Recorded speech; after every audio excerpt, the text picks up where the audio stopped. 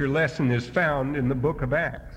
We have been looking at some of the highlights in the book of Acts, and today we come to a real contrast, but a very interesting one, because it shows us how Satan attacks both outside the church and inside the church, and then we'll see how he distracts us from our work. Let me begin with verse 31. I'm reading from the New American Standard Version of chapter 4, verse 31. And when they had prayed, the place where they had gathered together was shaken, and they were all filled with the Holy Spirit, and began to speak the word of God with boldness. And the congregation of those who believed were of one heart and soul, and not one of them claimed that anything belonging to him was his own, but all things were common property to them. And with great power the apostles were giving witness to the resurrection of the Lord Jesus, and abundant grace was upon them all. For there was not a needy person among them, for all who were owners of land or houses would sell them, and bring the proceeds of the sales, and lay them at the apostles' feet, and they would be distributed to each as any had need. And Joseph, a Levite of Cyprian birth, who was also called Barnabas by the apostles, which translated means son of encouragement, and who owned a tract of land, sold it, and brought the money and laid it at the apostles' feet. But a certain man named Ananias, with his wife Sapphira, sold a piece of property and kept back some of the price for himself, with his wife's full knowledge. And bringing a portion of it, he laid it at the apostles' feet. But Peter said, Ananias, why has Satan filled your heart to lie to the Holy Spirit and to keep back some of the price of the land? While it remained unsold, did it not remain your own? And after it was sold, was it not in your control? Why is it that you have conceived this deed in your heart? You have not lied to men, but to God. And as he heard these words, Ananias fell down and breathed his last, and great fear came upon all who heard of it. And the young men arose and covered him, and after carrying him out, they buried him. Now there elapsed an interval about 3 hours, and his wife came in, not knowing what had happened. And Peter responded to her, tell me whether you sold the land for such and such a price. And she said, yes, that was the price. Then Peter said to her, why is it that you have agreed to put the Holy Spirit of the Lord to the test? Behold, the feet of those who have buried your husband are at the door, and they shall carry you out as well. And she fell immediately at his feet and breathed her last. And the young men came in and found her dead, and they carried her out and buried her beside her husband. And great fear came upon the whole church and upon all who heard of these things. May God help us to understand the meaning of his word and apply its truth to our hearts. Let's all bow in prayer. Our Heavenly Father, we thank you for the privilege we have of worshiping you. We thank you for the blessed freedoms that we enjoy in this land, and for the privilege we have of teaching our children about the Lord Jesus, and the privilege we have of corporate worship. And we pray that you will bless each one of us with some light from your word that will enable us to walk more faithfully in your path. We pray that you will take the gifts which we bring and superintend their use, that this money might be used for your glory and might bring good news to many people of the salvation that there is in Jesus Christ, and help to many in his name. And now make the words of my mouth and the meditations of all our hearts to be acceptable in thy sight, O Lord, our strength and our Redeemer. Amen. Today we have to study one of the sad incidents in the history of the Christian church, in its early days, and yet it was put there for a reason, and that reason is to instruct us so that we might avoid the terrible sin of hypocrisy and deception and of trying to create an impression which is not true nor honest. Sometimes when I think about this, I can think of it in a little more humorous light, because there usually is a man here on Sunday during the summer times who has long been associated with the Belk Simpson stores, and his name is Henry Simpson. And one of my favorite stories from Henry's background in life is the story of Mr. W.H. Belk, who was for the great founder of that huge chain of stores that extends all throughout the Southeast. And Mr. Belk was, used to have the house over where the Nelson Bell Library is now. And he was a very tall man, and he had enormous feet. And he didn't get married until he was way up in his 50s, and then I think he had about 8 kids after that. And Mr. Belk was an interesting person, a very careful observer of the Sabbath and a very pious man. And one of his managers, I heard tell this story, and Henry corroborates it, of how during the Depression days, when people on Saturday in department stores had to work from very early in the morning till very late on Saturday night. And this particular man was working in the shoe department selling shoes. And evidently someone had sent him down to the stores in the basement where the stock room to find a pair of shoes. I think Mr. Belk had actually sent him. And he went down there and he got to looking for the shoes, and he was very tired because he had been up late the night before and had worked all day.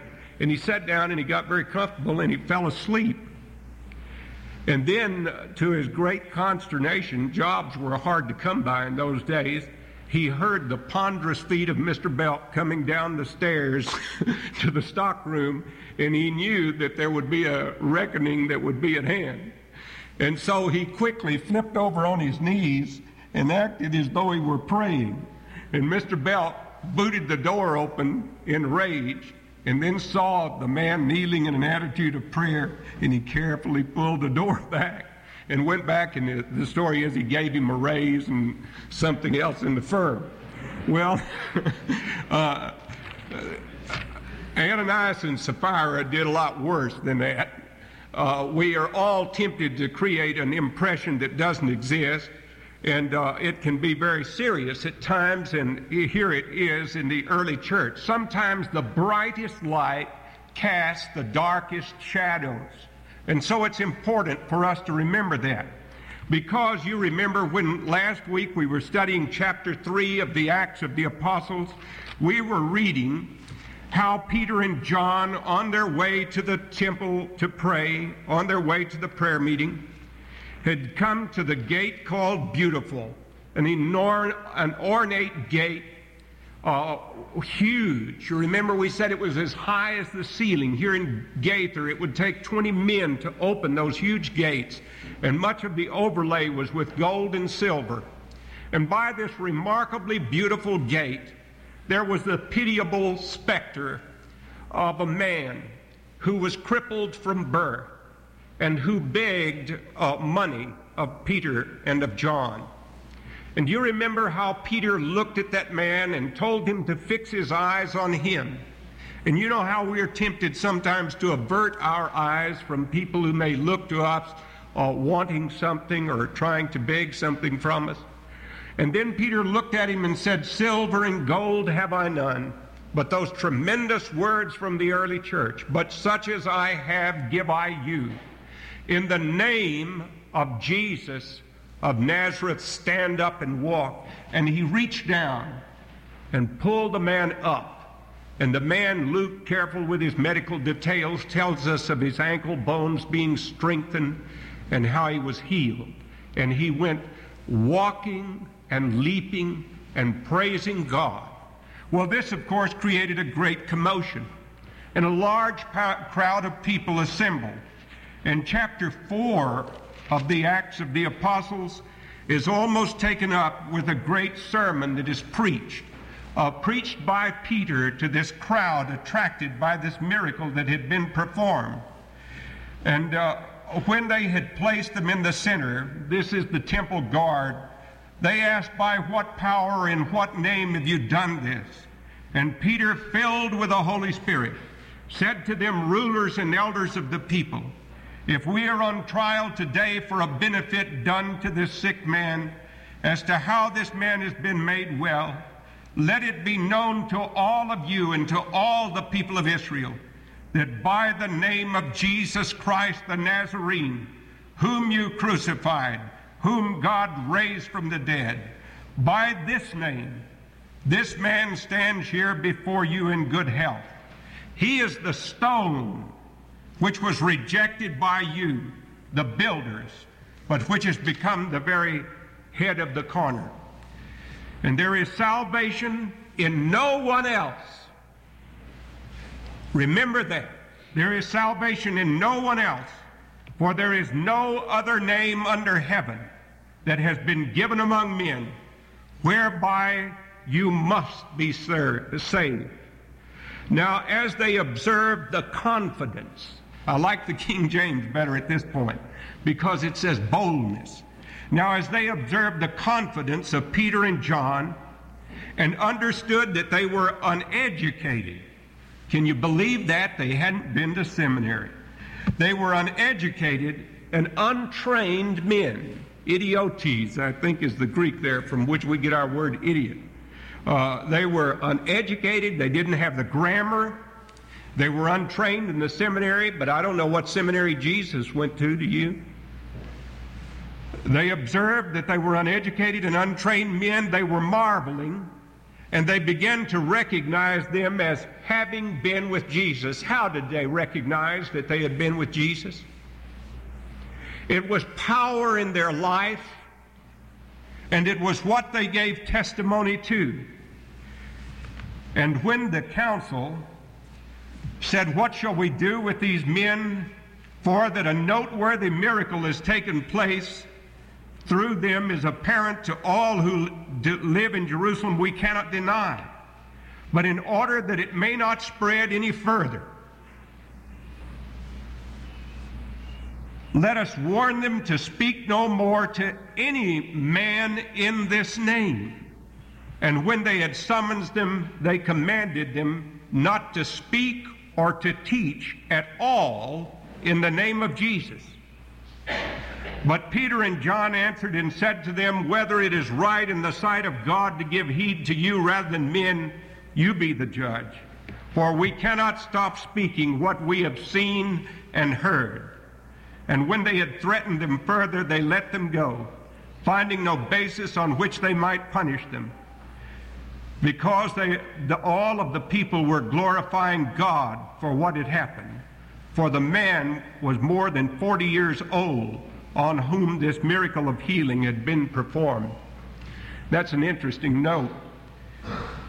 When you're past 40 and something big happens to you, people notice it. And they noticed it here and they remembered it. But the thing that I wanted you to see was that they were bold in the Lord. They were warned here, and the next time they will be beaten and told not to speak anymore in the name of Jesus, and they will go away rejoicing that they were counted worthy to be beaten for Jesus Christ. A great Princeton scholar in the last century was named Alexander, who wrote a great commentary on Acts, and he has a very fine comment at this point. He said that their dishonor they turned into honor. Their dishonor they turned into honor. Because they were honored, that they were counted worthy to suffer in the name of Jesus. And then we read that the Holy Spirit, and then they offer up a great prayer meeting takes place. And it's an interesting thing what they pray for. When they pray to God as the ruler of all. Despotes in Greek. The word is corrupted now to despot, which has a bad meaning, but then it's a ruler with absolute authority and power. They know that even though they are beaten and commanded to speak no more in the name of Jesus. They are not afraid. They don't say, God, what's happened to you? Why haven't you protected us from this harm and danger? But they call out to the one who is sovereign, who is ruling, even in this situation, knowing that He has kept them. They didn't even have a good night's sleep, and yet they prayed to the Lord, thanking Him that He had kept them and that He was ruling over all things. Now look what kind of congregation this produces. The congregation of those who believed were of one heart and soul. Of one heart and soul. Not one of them claimed that anything belonging to him was his own, but remember, this is voluntary in the early church. It was voluntary with this group of people here who were being persecuted for their love of Jesus. They were of one heart and one soul. Generously they gave to their fellow Christians who were in need. And then we get the remarkable example of Barnabas, who had a tract of land, who sold it and brought the proceeds from the sale and put it at the feet of the apostles to be used to distribute among those who are needy. I was reading recently a very wonderful study in the book of Acts by Louis Evans Sr. And it made me think of when Louis Evans Jr. was last year in Montreat. He spoke right here at this pulpit. And then later I went to a house where we had lunch, and Billy Graham and Ruth were there, and Louis Evans was talking with Ruth about some experiences that they had had in Edinburgh years ago when Billy had had a great campaign in Scotland in 1955. And when it came my time to try to interject something into the conversation, I was trying to think of something that I could say that wouldn't sound dumb. And I remembered that his grandfather had been a professor at Moody Bible Institute. His name was William Evans. And so I asked him about his grandfather. And that just seemed to unlock the treasure chest. He began to tell story after story about his remarkable grandfather and about how he had come to Christ under the ministry of D.L. Moody, and how he had no education, and yet he had followed Moody all the way back to the United States and had gone to the Institute and had studied the Bible, and then when someone ridiculed him because he didn't have education, he went all the way and earned a Ph.D. He was a very eloquent preacher, very powerful preacher. Then his son, Louis Evans, became the great pastor of the First Presbyterian Church in Hollywood. And what reminded me of this was that he said that he had been asked by a woman one time to come to her room at the hospital. She wanted to devise her will, and she wanted his advice about making out her will. And he said, "Who will you leave your estate to?" And she said, "To my family." And he said, "Who is your family?" And she said, "I have a niece and a nephew. That's all the family I have." And he said, "Is God your heavenly Father?" And she said, "Yes." And he said, "Is Jesus Christ your Savior and your elder brother?" And she said, "Yes." And Dr. Evans said, "Then you have a lot of brothers and sisters that ought to be left something to. They ought to be kept in the family of God." And she revised her will to include her and to reflect her faith in God and her love for Jesus Christ and needy brothers and sisters in Christ who might need too. Well, Barnabas was like that. He gave a great example of taking his estate, and in that time of peril and danger and need, he gave that money to assist those who were in need. And God poured out grace and blessings upon the church. You know, I'm of the opinion that someone must have commented about Barnabas's gift. And Ananias and Sapphira heard it. And so they got into a discussion. And they said, wouldn't it be nice if people said about us what they're saying about Barnabas? And they said, let's sell our land. But one of them said, but we don't want to give all of it. Let's just give part of it and act like we gave all of it. Now that's terrible. That's the sin of pretending and hypocrisy. And so we are given this account. And they put this, that's why I stopped at that point here. After the account of Barnabas, but a certain man named Ananias with his wife Sapphira sold a piece of property. You see, the conjunction is put there to tell us that there is a great contrast between the attitude of Ananias and Sapphira and Barnabas. They kept back some of the prize for himself with his wife's full knowledge. And then they perpetrated this duplicity by bringing a part of what they had and putting it at the apostles' feet, and Peter, with the discernment that the Holy Spirit had given him, said, why has Satan filled your heart to lie to the Holy Spirit and to keep back some of the price of the land? And then he explains carefully, while it remained unsold, did it not remain your own? And after it was sold, was it not under your control? Why is it that you have conceived this deed in your heart? You have not lied to men, but to God. It's a possible thing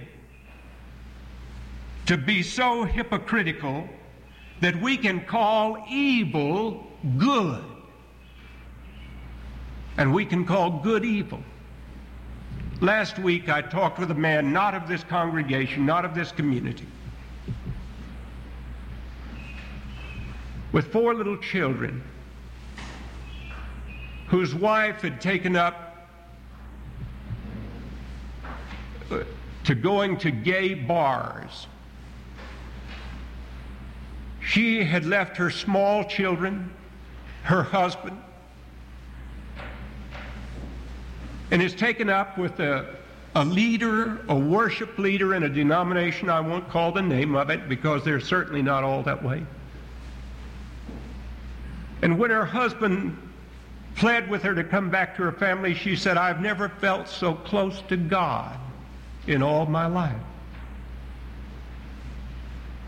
That's the strange fire that you read about in Leviticus 10 in the Old Testament. That's making an evil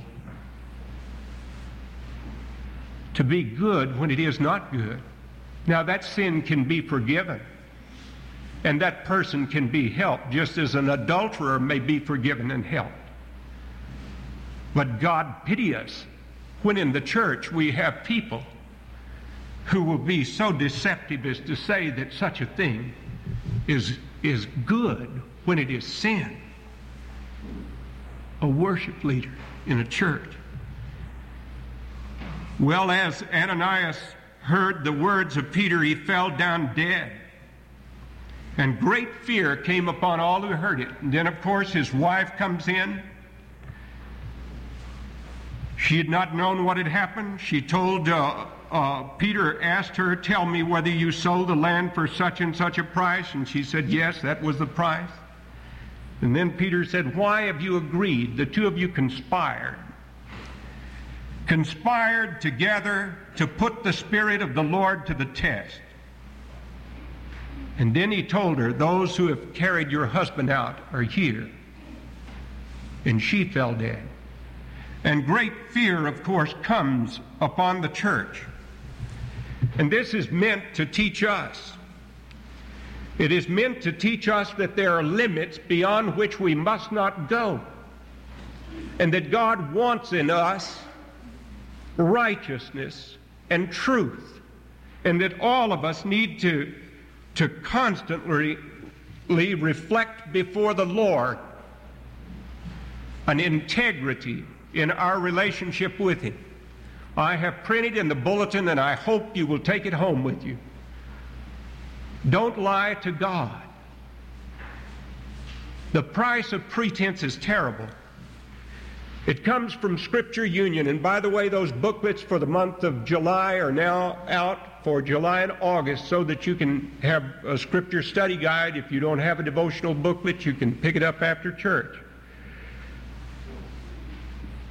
Because it sticks with the Scripture, it'll help you. And it keeps us constantly in check.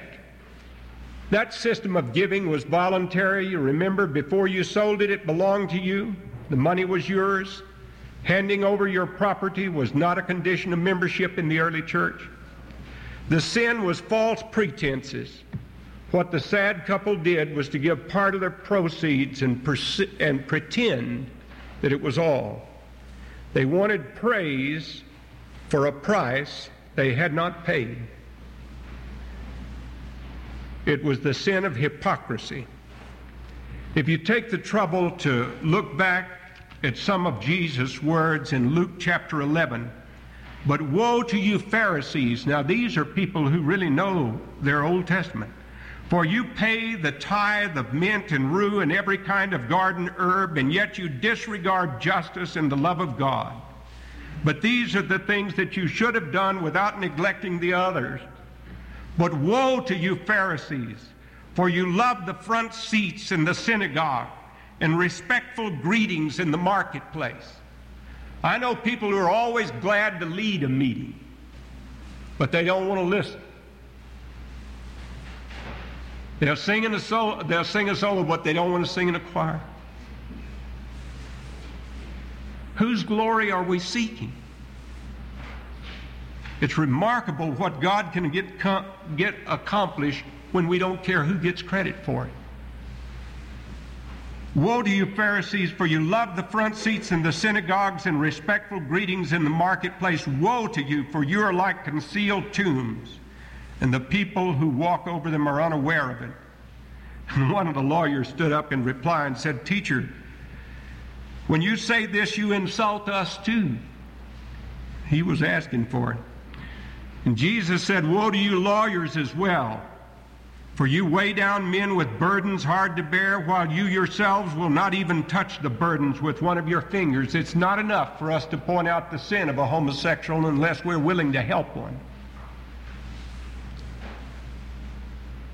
When we point out the sin, the terrible murder of abortion, we in the church ought to be willing to help people who need help in having a baby. "Woe to you, for you build the tombs of the prophets, and it was your fathers who killed them. Consequently, you are witnesses and approve the deeds of your fathers, because it was they who killed them, and you build their tombs." And then he imprecates, he brings more and more woes upon them for what they have done. So Satan attacks without in his crude way, trying to beat the Christians and stop it.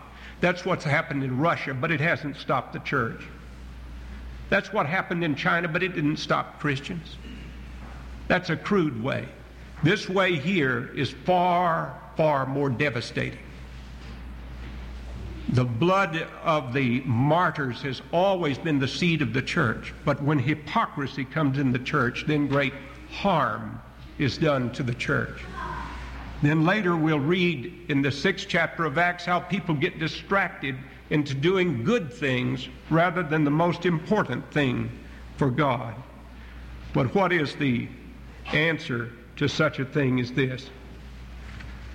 The answer to it is the answer where the answer to all sin is. And all of us have sinned and come short of the glory of God. The answer is to go to the cross of Calvary. I mentioned Mr. Moody a while ago. He had a very dramatic imagination. And he used to preach a sermon on Peter's preaching at Pentecost. And he said that when Peter had preached that great sermon that was in chapter 3, that Mr. Moody said, I could just see some Roman soldier running up to Peter and saying to Peter, "Oh, Peter, I am a Roman soldier, and I was the one who took that rod and smote him with it and put the scepter in his hand. Can he ever forgive me, Peter? And Peter said, yes. He died on the cross for you. Instead of mocking you, he will welcome you as his good and faithful servant. And another runs up to Peter and says, Peter, I'm one of those soldiers of the high priest, and I put that crown of thorns on his head. Will he forgive me for what I've done to him? And Peter said, yes. He'll give you a crown of righteousness that the world cannot give and the world cannot take away, and which will never fade forever. And another runs to him and said, I blindfolded him. I spat upon him. Will he forgive me? And he said, yes. He will forgive you. He will embrace you and take you unto himself. He will forgive you. And so that's the answer to this and all other sins. It's to come into the light of God honestly and to know the love of God that shines at Calvary. R.G. Lee died, I believe, last year. He was an old man. He was pastor for years and years of a huge Baptist church in Memphis, Tennessee, in Memphis or Nashville. And I used to love to listen to Dr. Lee. Once he went to the Holy Lands, and he climbed up Gordon's Calvary, and the guide told him, he said, you're old, and I don't know whether you can climb up this hill or not. And Dr. Lee insisted that he wanted to climb to the top of the hill. And he was not in good health, and the guide was worried about him, but nonetheless, nothing would do but he would climb Calvary, and he did. And so when they had gotten to what they thought was the place where Jesus might have been crucified, R.G. Lee dropped his head, and great tears streamed down his face. And the guide said to him, sir, have you been here before? And only R.G. Lee would think of this. He said, yes, I was here 2,000 years ago. And so were you. And so was I. We were there when they crucified our Lord, through deception, through hypocrisy, through the things that we have all done that are wrong and evil. But the blessed irony of it all is that on that cross where he is judged, we have forgiveness, for his body was broken for our sakes, and his blood was shed so that we might be cleansed from all sin. Alexander Maclaurin used to preach a great sermon on this. He combined it with Jesus' parable of the wheat and the tares, and he warned us to be good wheat. Let's bow in prayer. Our Heavenly Father, we pray that you will deliver us from the sins of pretension and hypocrisy, of trying to create a good impression and looking more spiritual than we actually are. All of us have been guilty of this stuff at one time or another. And we can only pray, God, be merciful to me, a sinner, and save me for Jesus' sake. Help me to be honest. Help us to be honest in the light of your righteousness. Help us to be honest in the light of your word. Help us to be honest by staying close to you in prayer and around people that bring out the best in us. Help us to set high standards and keep them.